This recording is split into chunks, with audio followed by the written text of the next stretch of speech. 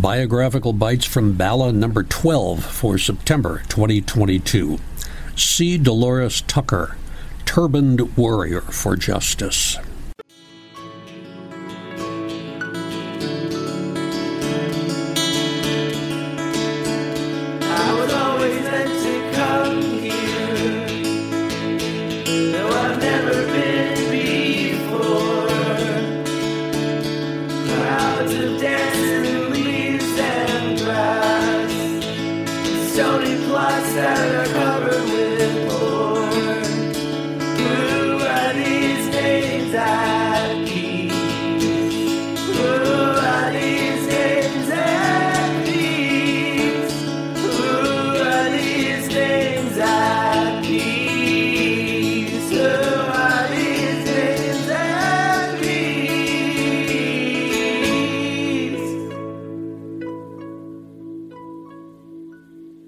Welcome to the 12th episode of Biographical Bites from Bala, stories from Laurel Hill West, an historic and active cemetery in Bala Cynwyd, Pennsylvania.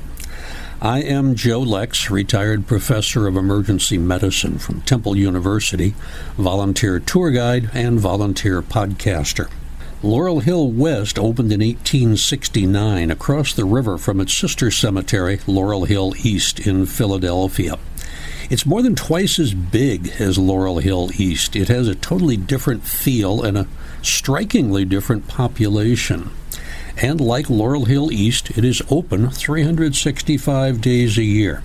In the summer months, from 7 a.m. to 7 p.m. There's plenty of parking at the business office just off Belmont Avenue or at the bell tower. If you enter on Belmont, follow the road with the white line in the middle. Another possibility is to just duck in while you're walking the Cynwyd Trail.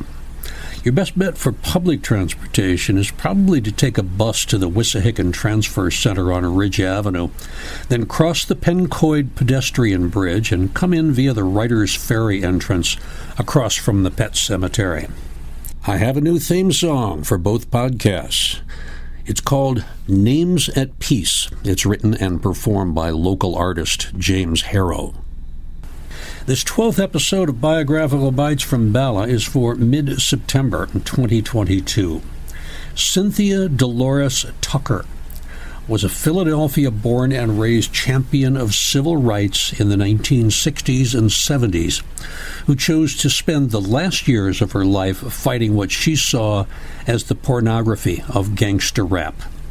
She was vilified by the music community, which spared no words in trying to show how sad and out of date her thinking was. She now lies in an unmarked grave at Laurel Hill West in Bala Cynwyd. My wife, Andrea, and I moved to Philadelphia in 1986 after I graduated from medical school in San Antonio, Texas. I had matched to do a residency in emergency medicine at Thomas Jefferson University. I knew virtually nothing about Philadelphia at the time. I had been stationed at Valley Forge General Hospital in Phoenixville back in 1967-68. Once or twice, a few of us made an excursion into Philly. And I'd done a 3-week rotation at Thomas Jefferson during my 4th year of med school, but I lived in a dormitory on 11th Street in Center City. In those pre-internet days, I have no recollection at all of how we decided to live in an apartment in Mount Airy. But for 3 years, Malvern Hall on McCallum Street, just off Lincoln Drive, was our home. It was convenient to SEPTA's R8 from Upsall Station and the H bus route. Dottie, our next-door neighbor in the apartments, liked to point out that Miss C. Dolores Tucker lived in the neighborhood, just on the other side of Lincoln Drive in that corner house, she would say. Dottie explained, she marched with Dr. King at Selma. She was Pennsylvania's Secretary of State. I never met her. I only saw her once or twice with her impeccable clothing and her stylish turban. It was only years later that I realized her significance to the history of Philadelphia. Cynthia Dolores Tucker was born in Philadelphia on 4 October 1927 to Bahamian immigrant missionaries Reverend Whitfield and Captilda Nottage. She was the 10th of 11 children. Reverend Nottage was born on Tarpum Bay, Eleuthera, in 1883. He followed his brothers Berlin and Talbert to New York City in 1910, where he took a job running an elevator for $6 a week. Whitfield and Captilda cooked the first meal of their married life over a fire made of newspapers. They moved to Philadelphia in 1925 and founded a mission that he operated for many years on South Street before he established the Ebenezer Community Tabernacle at 19th and Susquehanna Avenue. The Nottages also acquired a 200-acre farm in Upper Salford Township, Montgomery County, where they took in underprivileged Black City children and raised tomatoes that they sold to the Campbell Soup Company. They were in church every Sunday, where Captilda played the organ and saxophone and directed the choir. Captilda Nottage ran a grocery store, an employment agency, and a real estate company. Dolores always called her my Christian feminist mother. Captilda specialized in helping newly arrived black workers from the South during the Great Migration. She occasionally had skirmishes with city officials for housing and fire code violations. In a 6 June 1957 article from the Philadelphia Inquirer, she admitted being cited for violations on 28 properties that she owned from her office at 2205 North 22nd Street. She testified that she had borrowed $50,000 in an effort to keep up repairs, but workmen she had paid to do the work had failed to do it. Some of the deficiencies listed included absence of alarm systems and fire ropes, exposed lath, poorly lit hallways, and use of kerosene stoves. In her defense, she offered that her husband had been ill and that there was theft of equipment from her properties as well as vandalism by tenants.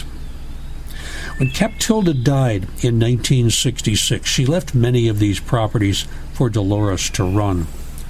Reverend Whitfield Nottage was 103 years old when he died in 1986. They are buried at Mount Lawn Cemetery. One of Dolores' older sisters, Grace Clementine Nottage Nicholas, was a beauty contest winner, who also served as the first black female detective with the Philadelphia Police Department. She drove a customized black Buick Roadmaster with a bright pink roof.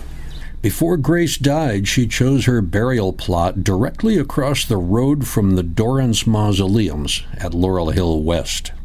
The Dorrances were, of course, the owners of Campbell's Soup Company, for which her family had supplied so many tomatoes.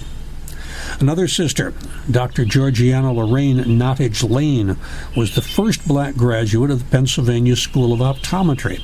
She was licensed in 1947 and had a practice at 21st and Diamond. Dolores, and by the way, that's spelled with a capital L, capital D-E, capital L-O-R-E-S, attended Philadelphia High School for Girls and graduated in 1946. While there, she became lifelong friends with Lisa Richette, who was later a lawyer and a judge of the Court of Common Pleas in Philadelphia County. She studied finance and real estate at Temple University, but left before earning a degree to help her mother with the employment agency and real estate agency. She also briefly attended the Wharton School of Business, but did not receive a degree. Dolores was well aware of the changes taking place in Philadelphia in the 1920s, 30s, and 40s. About the time she was born, Philadelphia was one of the nation's most important manufacturing centers and most segregated cities. W.E.B. Du Bois remarked, "Philadelphia is the best place to discuss race relations because there's more race prejudice here than any other city in the United States." In contrast to cities like Detroit with its cars and Pittsburgh with its steel mills, Philadelphia was not dependent on a single industry. The Appalachian Workshop of the World attached itself to the city, which produced most of the nation's locomotives, commercial ships, hats, and industrial saws. And in 1930, African Americans owned more homes in Philadelphia than in any other northern city. But there was little mixing between blacks and whites. When the Great Depression hit, regional manufacturing output declined by 45%. Factory payrolls dropped by 60%, and retail sales fell by 40%. In Philadelphia, 1/3 of the city's 89 banks closed their doors. Tens of thousands of blacks and whites were homeless, and shantytowns known as Hoovervilles sprang up all over the city. By 1933, black unemployment had reached 50%, and half of the black renters in the city were facing eviction.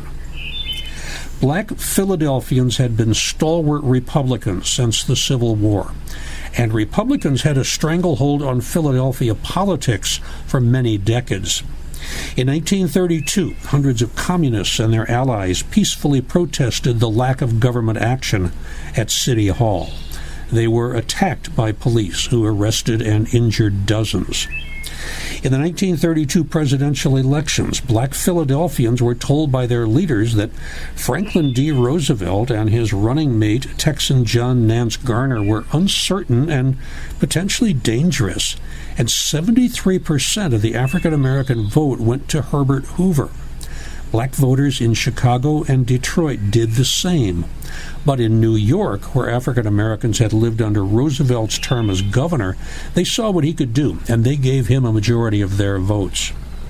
Now, during Republican Hampton Moore's second term as mayor, between 1931 and 1935, he declared, "No one is starving in Philadelphia, and Philadelphia is too proud to have slums." This was probably the final straw for many black Philadelphians.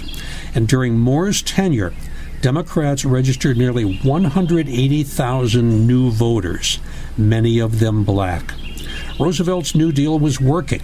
Tens of thousands of jobs opened to black Philadelphians through the Works Progress administration.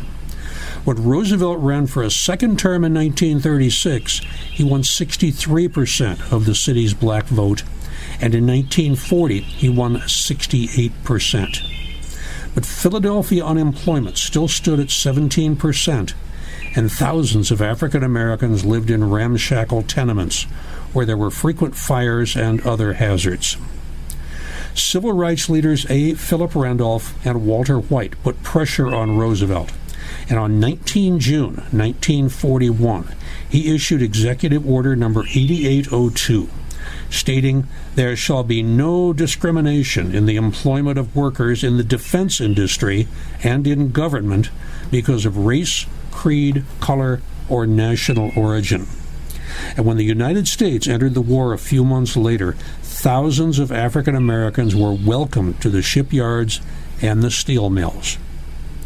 Between 1940 and 1950, more than 125,000 people of color moved to the city during the so-called Second Great Migration.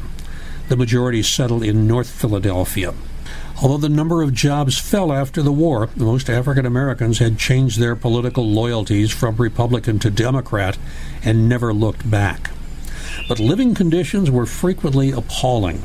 And in 1946, 65,000 Philadelphia families were living communally in units designed for a single-family occupancy. The city's apartment and house vacancy rate was less than 1%, essentially non-existent. Attempts at integration were mostly unsuccessful and sometimes violent. One major exception was the neighborhood of Mount Airy.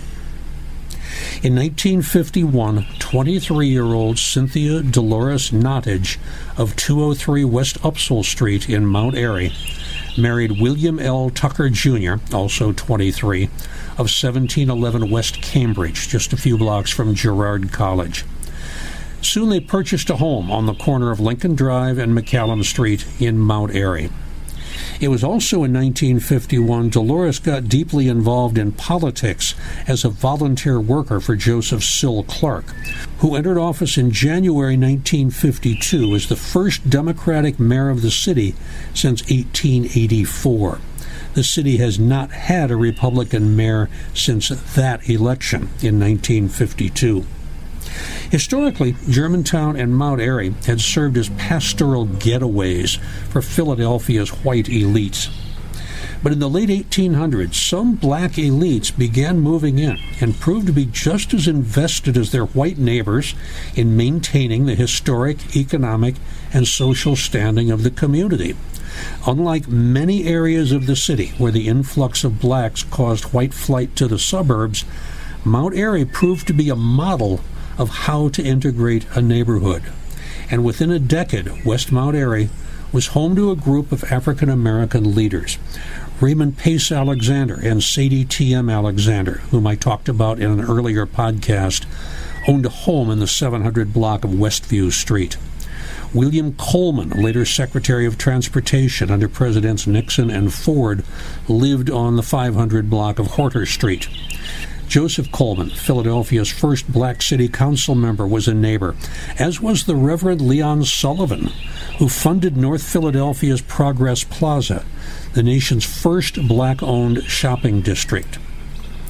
In 1963, West Virginia native Cecil Bassett Moore was elected president of the local chapter of the National Association for the Advancement of Colored People, the NAACP.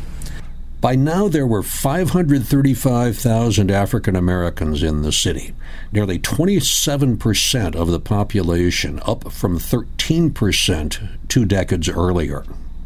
And Moore had no use for the Mount Airy black bourgeoisie. He said, "I'd be lost if I had to move up to Mount Airy, where I'd have to be so damned respectable that I couldn't stand on a street corner on Friday nights. The Negro is always on the corner on Friday and Saturday nights. That's where you go to talk." William and Dolores built their businesses in both trucking and in real estate, and they lived comfortably. But it was politics that attracted Dolores. When she was still a teenager back in 1946, she had raised her voice from the back of a flatbed truck to protest the Benjamin Franklin Hotel's refusal to admit black athletes who had come to town for the Penn Relays. Through the NAACP, she and Cecil B. Moore worked to end racist practices in the city's post offices and construction trade, and she rose through the ranks. Dolores first gained national prominence in 1965 when she led a delegation from Selma to Montgomery with Dr. Martin Luther King Jr. In her office, she displayed with pride the handcuffs she had placed on her that day, and she and Coretta Scott King remained friends for life.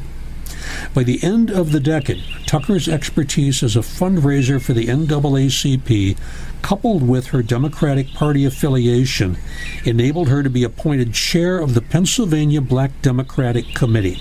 She was the first black and the first woman elected to the Philadelphia Zoning Board, and she spent more than half a century working with the NAACP.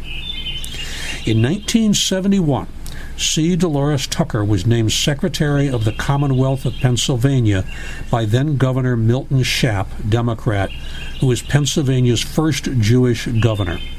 This made her the highest-ranking African-American woman in state government and the first black woman to serve as Secretary of State anywhere in the nation.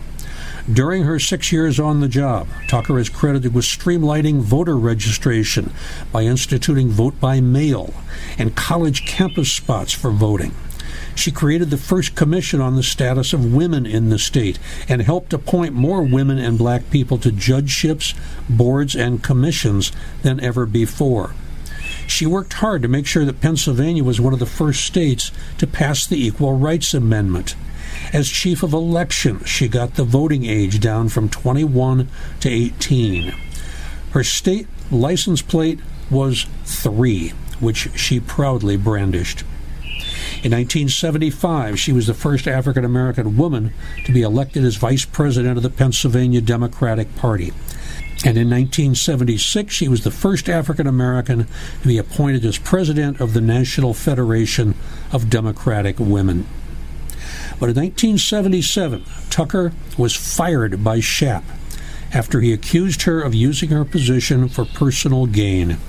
Schaap said that Tucker used state employees to write speeches for her, and then she was paid $65,000 in honoraria for the speeches, including collecting money from charities under her supervision.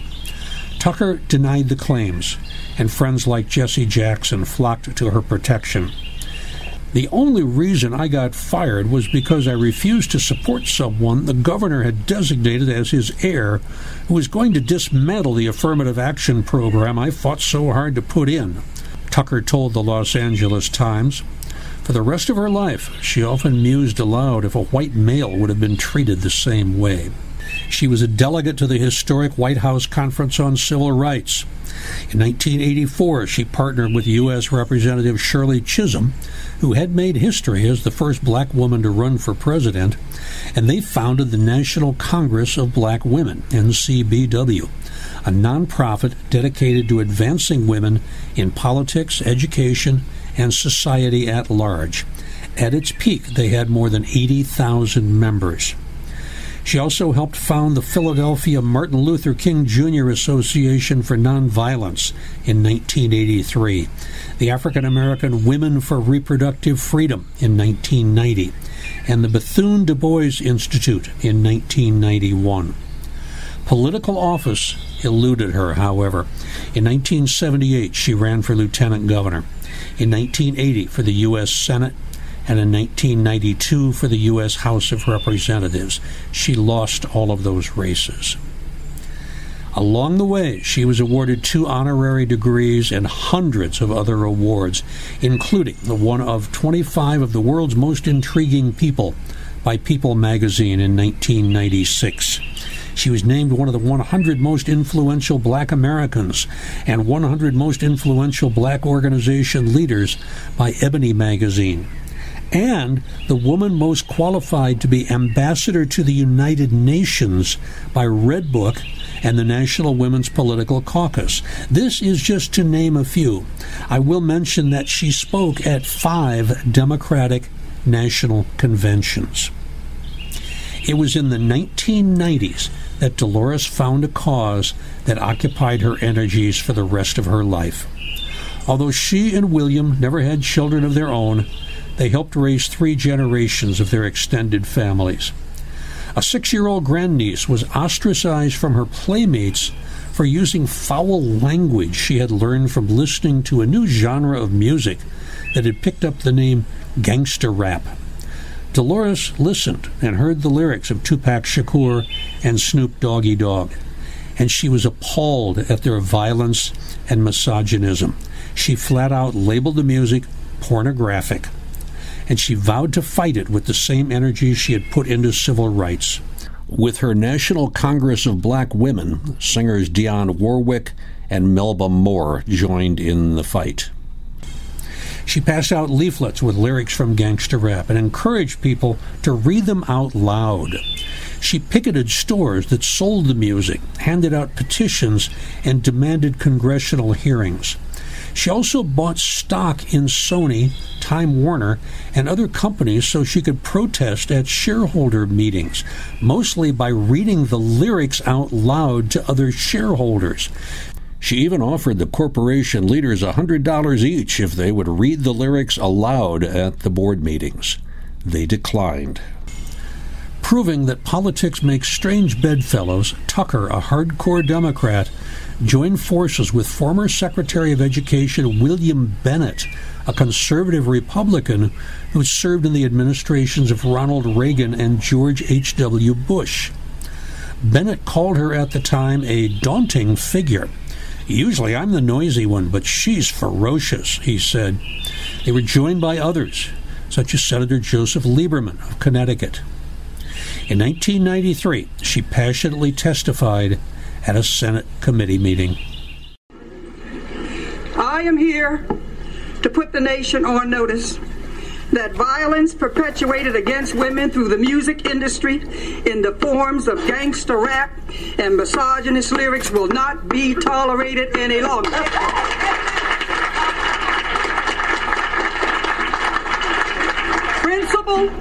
Principle must come before profit. A year ago, I established the National Political Congress of Black Women's Entertainment Commission, headed by Dionne Warwick, Melba Moore, Terry Rossi of Billboard magazine, and Vaughn Alexander, our director.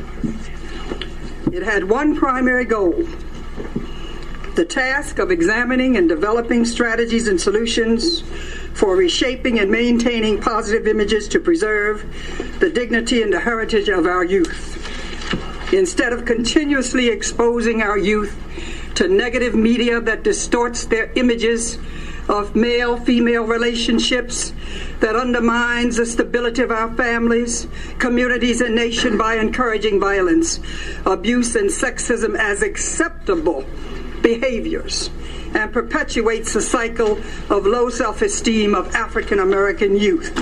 Thus, images that degrade our dignity and are an insult to our children, our families, and communities concern us too. And that includes all this gangster rap and misogynist lyrics. Music that glorifies and promotes violence with guns, knives, or drugs, and denigrates and defames women. And with the release of Snoop Doggy Dogg's debut album, Doggy Style, that includes artwork that is nothing but pornographic smut, available to any child to go in and buy with the album and with a record. That has got to stop. You want to know why I'm on the warpath? When I saw this, I said, that's it. We march again. And we're going to keep on marching and demonstrating until it stops.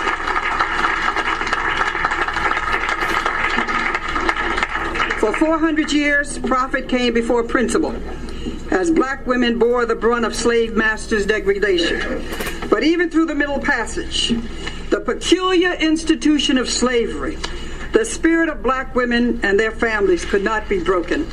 Today, however, through the lyrics of rappers who display no respect for women, no respect for families, and little respect for themselves, the souls of our sisters are being destroyed, and so too their progeny. All of us have watched as the industry have grown. We have watched not really knowing, not really understanding, not first realizing the damage that is inherent in what some thought were merely words. Now we see the direct and indirect effects. We see the rise in murders, in abuse, in batterings, teen prostitution, and teen suicide. We hear the wailing mothers, the grieving sisters, the tormented brothers and fathers and children planning their own funerals with pink dresses and pink caskets. We feel their hopelessness and helplessness, and we embrace their pain. Yet in the midst of these tragedies, others still want to argue about the First Amendment right to freedom of speech, a freedom they have embraced to call African American women hoes and bitches and sluts and even worse. As I see it, there are three things wrong with gangster rap and misogynist lyrics. It is obscene, it is obscene, it is obscene.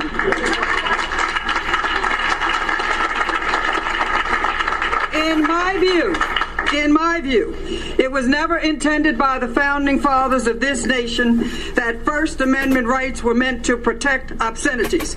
And if there were founding mothers, it would have been more explicit about what the First Amendment meant. Obscenity has long been an exemption. Obscenity, and we have the Attorney General here, I believe it's right. Obscenity has long been an exception to free speech. If the filth that is portrayed in these gangster rap videos and art is not obscene, then I submit that nothing is obscene. In 1992, the Canadian Supreme Court ruled that it was more important to ban speech that is dehumanizing to women than to protect free speech. African American women have always been the protector and nurturers of their homes, their families, and their communities. We march for our rights to Selma. I was there with Dr. King. We're beaten with billy clubs, and we're bitten with dogs unleashed by Bull Connors. We will not tolerate injustice and insults from our worst enemies then, and we sure ain't going to accept insults from our youth now. All right. Okay. Rappers invoked their First Amendment freedom of speech rights and called her narrow-minded. She snapped back. Even in the darkest days of slavery, we didn't sing these kinds of demeaning songs. We sang songs full of faith and hope, that we shall overcome, that our eyes would stay on freedom, not the filth they're producing today, not the way they're warping our children. In 1994, the NAACP nominated rapper Tupac Shakur for one of its Image Awards. Dolores, who sat on the board of trustees and had raised more than $1 million for the organization, was furious and protested vigorously. Some rappers ridiculed her in their lyrics. Her last name found some convenient rhymes that I won't repeat in this podcast, especially the lyrics from Eminem and Tupac, although Tupac did say, "You too old to understand the way the game's told." I did find 4 examples that I can play by careful editing. In his song Church for Thugs, The Game raps, "I've got more hatred in my soul than Pac had for Dolores Tucker." Let the 40 cal grow in public, more hatred inside my soul than Pac had for Dolores Tucker. Jay-Z chimes in as well with the lines, "I don't care if you're C. Dolores Tucker or you're Bill Riley, you only riling me up." That's from the Black Album's Threat. I don't care if you see Dolores Tucker or you Bill O'Reilly, you only riling me up. For 3 years, they had me peeing out of a cup. Lil' Kim also referenced her in a track entitled Rockin' It from her second studio album, rapping, "See Dolores T, screw her, I never knew her," after Tucker dubbed her music as gangster porno rap and filth. Black and blue underneath horse manure. See Dolores T screw her, I never knew her, I'm good, like milk mixed with Kahlua. And Lil Wayne blasted her on his tune $1 Million Baby in what I have to admit is a clever rhyme. "I've been on the grind, N-word, you are just a tourist. Flowers for the dead, say hello to the florist. F with me wrong, bet I rush you like Boris. Now they're trying to kick it, but I ain't Chuck Norris. A cat with little flu and he rolling up a forest.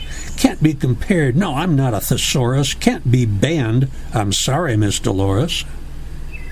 For the dead, say hello to the florist. Bet I rush it like Boris. Now they trying to kick it, but I ain't Chuck Norris. I kick it with a few, and he rolling up a forest. Can't be compared, no, I'm not in a thesaurus. Can't be banned, I'm sorry, Mr. Dolores. In the inaugural 1995 issue of John F. Kennedy Jr.'s George magazine, C. Dolores Tucker was recognized for her crusade against gangster rap. She was spoken of admirably in First Lady Hillary Rodham Clinton's 1996 book, It Takes a Village and Other Lessons Children Teach Us. It was in 1995 that she was sued by Death Row Records, home to such rap stars as Dr. Dre and Snoop Doggy Dogg, for contractual interference. They allege that she tried to persuade the label to break a deal with Interscope Records, its distributor. In the suit, they state that she misrepresented her academic credentials, profited from ownership of slum properties in Philadelphia, and was fired as Pennsylvania's Secretary of State for using her post for personal gain. Death Row CEO Suge Knight stated to newspapers, "C. Dolores Tucker is a phony.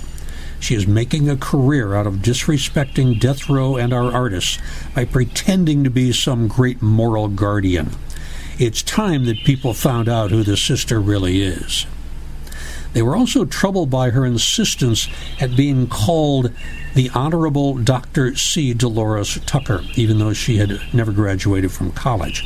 She had those honorary degrees that were issued by Morris College in Sumter, South Carolina, and Villa Maria College in Erie, Pennsylvania.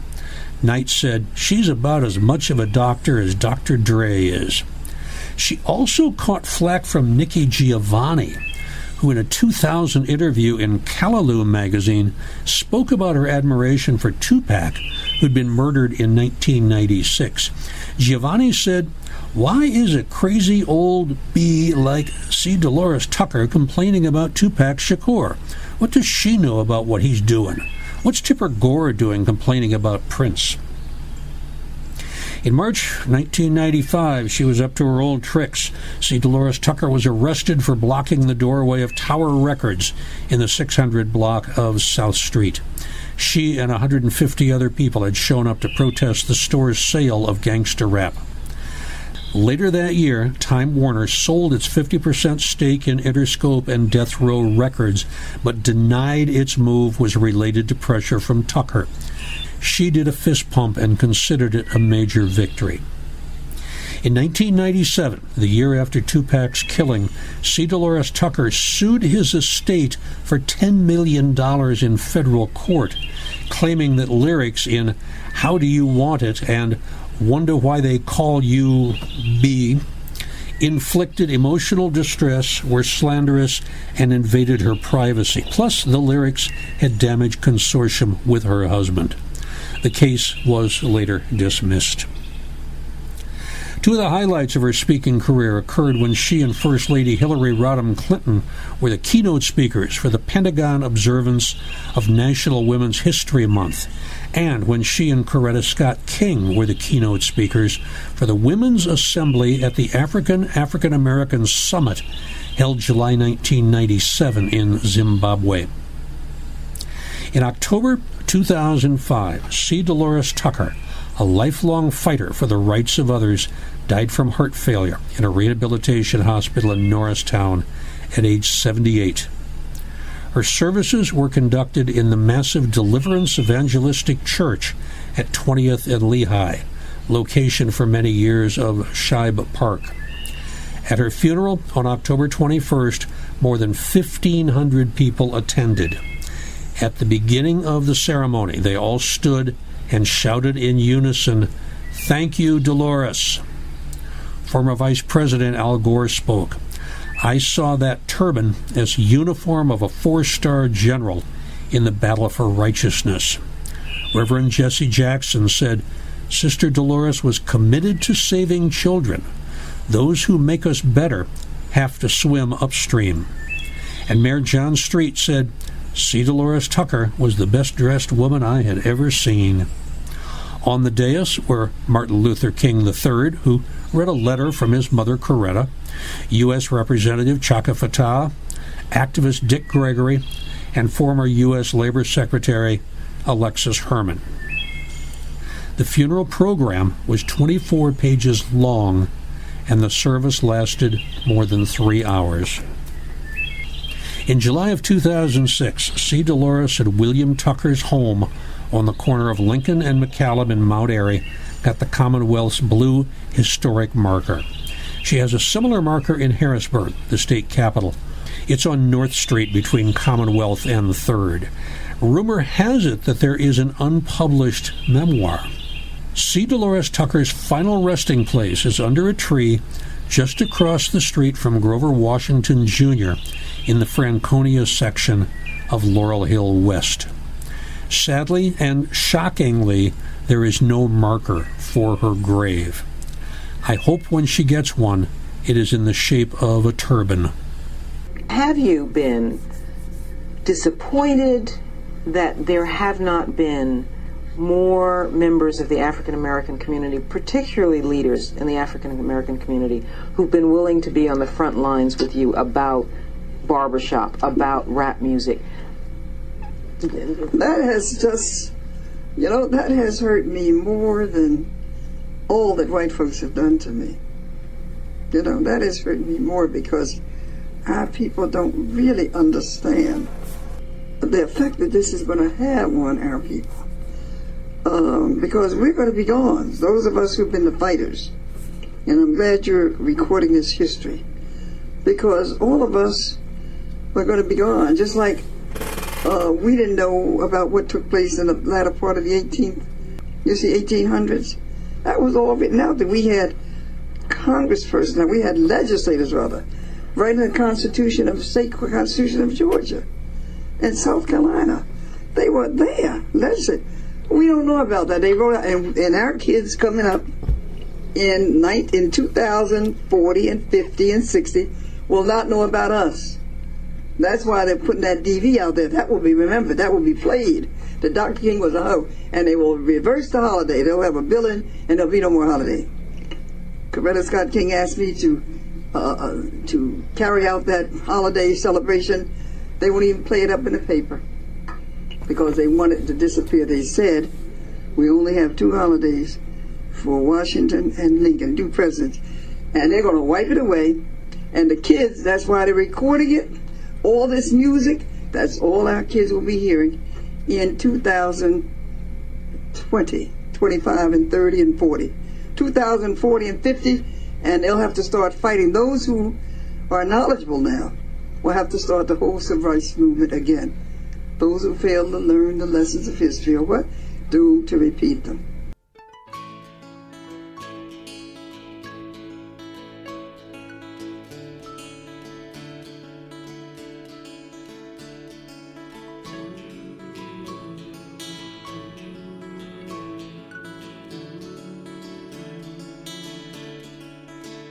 As I'm sure you've noticed, we are now Laurel Hill East in Philadelphia and Laurel Hill West in Bala Cynwyd.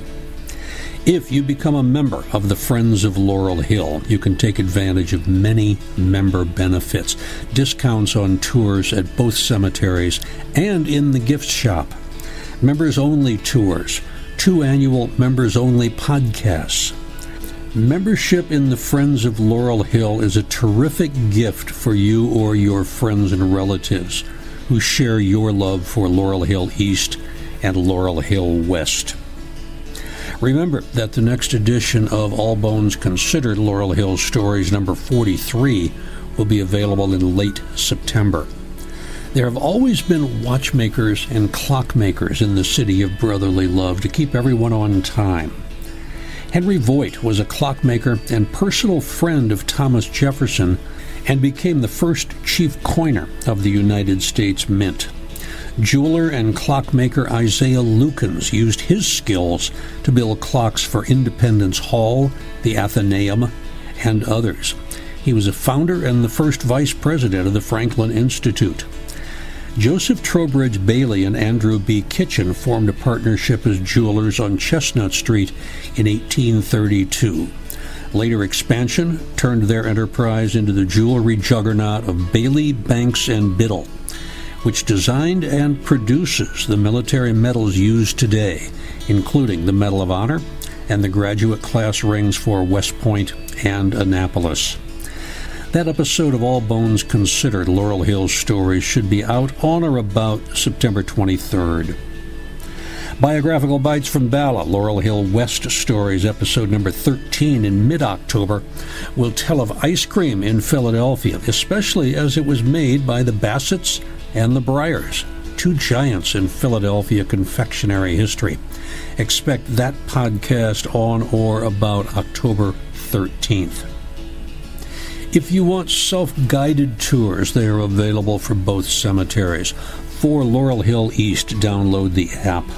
For Laurel Hill West, well, you'll find that with your podcast. It's a walkthrough from the Cynwyd Trail entrance to the Pencoed exit. The self-guided tour coming back from Pencoed to Barmouth is almost completed. It should be out soon. Look for them wherever you listened to your podcasts. So what tours are coming up? I assume you will listen to this in the second week of September. So there's still a lot of things coming up in September. Some fringe performances, believe it or not. Death is a Cabaret on Friday the 16th and Saturday the 17th at 8 p.m. That is at Laurel Hill East. Sunday, September 18th, is a Pints and Plots tour and tasting of both cemeteries. We'll be at both East and West. Because of the travel time, that is a 3-hour tour, but you will be rewarded with beer at the end if you're old enough to drink. Tuesday, September 20th at 6 p.m., Boneyard Bookworms. Thursday the 22nd is a members-only Fall Equinox Cocktail Mixology Workshop. Friday the 23rd, a Hot Spots tour at East. That is from 10 a.m. until noon. Saturday, September 24th, 10 a.m. until 11:30, Sacred Spaces and Storied Places Tour at West. That is my tour. I am celebrating my 75th birthday by giving a tour, and I plan to have cake and ice cream and probably some wine also. If you can't make it to my tour in the morning, then definitely catch Mary Ellen's tour on Saturday afternoon, September 24th from 1 until 3. That is at East. You've heard me describe Laurel Hill as a sculpture garden. She will prove it. She will go around and point out the beautiful sculptures at the cemetery. This one I'm looking forward to. Sunday, the 25th, Pat Rose is doing a Spirits and Spiritualist tour at East from 1 p.m. until 3 p.m. That should be terrific. Early October, Saturday the 1st, is the Rest in Peace 5K run, starting at 5 p.m. at Laurel Hill East. Sunday, October 2nd, I'm doing an accessible Hotspots and Storied Plots tour at Laurel Hill East. That means we stay on the paved road. And if you have mobility issues, if you use a wheelchair or if you use a scooter, you will be fine. We're going to stay on the paved road for that tour. Soul Crawl, Halloween history tours are one of our favorite things to do every year. This year it's on Friday, October 7th and Saturday, October 8th, starting at 7 p.m. I usually do the last tour. I'm the last one to take off to catch the stragglers, and for anybody who does show up with mobility issues, I stay on the paved path. If everybody is temporarily able-bodied, then we may venture off the path. The big event is the Gravediggers Ball. This year it's at the Masonic Temple on Friday, October 21st from 7 p.m. until midnight. There should be no finer way to spend an October evening than at the Gravediggers Ball. Saturday, October 22nd, Sacred Spaces and Storied Places at Laurel Hill West, 10 a.m. until 11:30. And one you don't want to miss is Sunday, October 23rd at 1 p.m. The Worlds of Thomas Jefferson by Jefferson portrayer Bill Barker. He does not dress up as Jefferson here, although he does so at Monticello, where he is a guide. But he gives a fantastic tour of all of the Thomas Jefferson connections at Laurel Hill East. There's a Boneyard Bookworms on Thursday, October 27th from 6 until 7:30 p.m. Hotspots Tour Friday the 28th from 10 a.m. until noon at East. Another big one coming up Saturday, October 29th, 1 p.m. until 3 p.m. The Nevermore Tour, Edgar Allan Poe Connections at Laurel Hill East. Russ Dodge is giving that one. On the 29th, True Tales from the Tombs. That will be at West. We're taking that to West for the first time this year. You will be escorted around the property to hear the stories of people who are buried there. And finishing off October, Sunday the 30th at 1 p.m., a fall foliage tour at West. Our arborist, Aaron Greenberg, will lead that, and you will learn a ton of information about horticulture in Pennsylvania at this time of year. Tickets for all these events are available from our website, laurelhillphl.com/events. I am Joe Lex, retired professor of emergency medicine from Temple University, volunteer tour guide, and podcaster for both cemeteries. Maybe I will see you on a tour. Stay safe, stay well. The bibliography is up next. I was always meant to come here, though I've never been before. Crowds of dancing leaves and grass, stony plots that are covered with thorn. Who are these names I keep? Who are these names I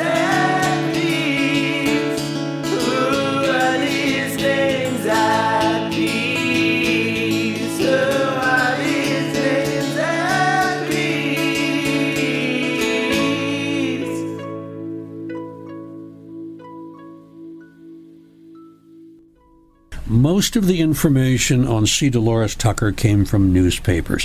Various issues of the Philadelphia Inquirer and Philadelphia Daily News from 1951 through 2006.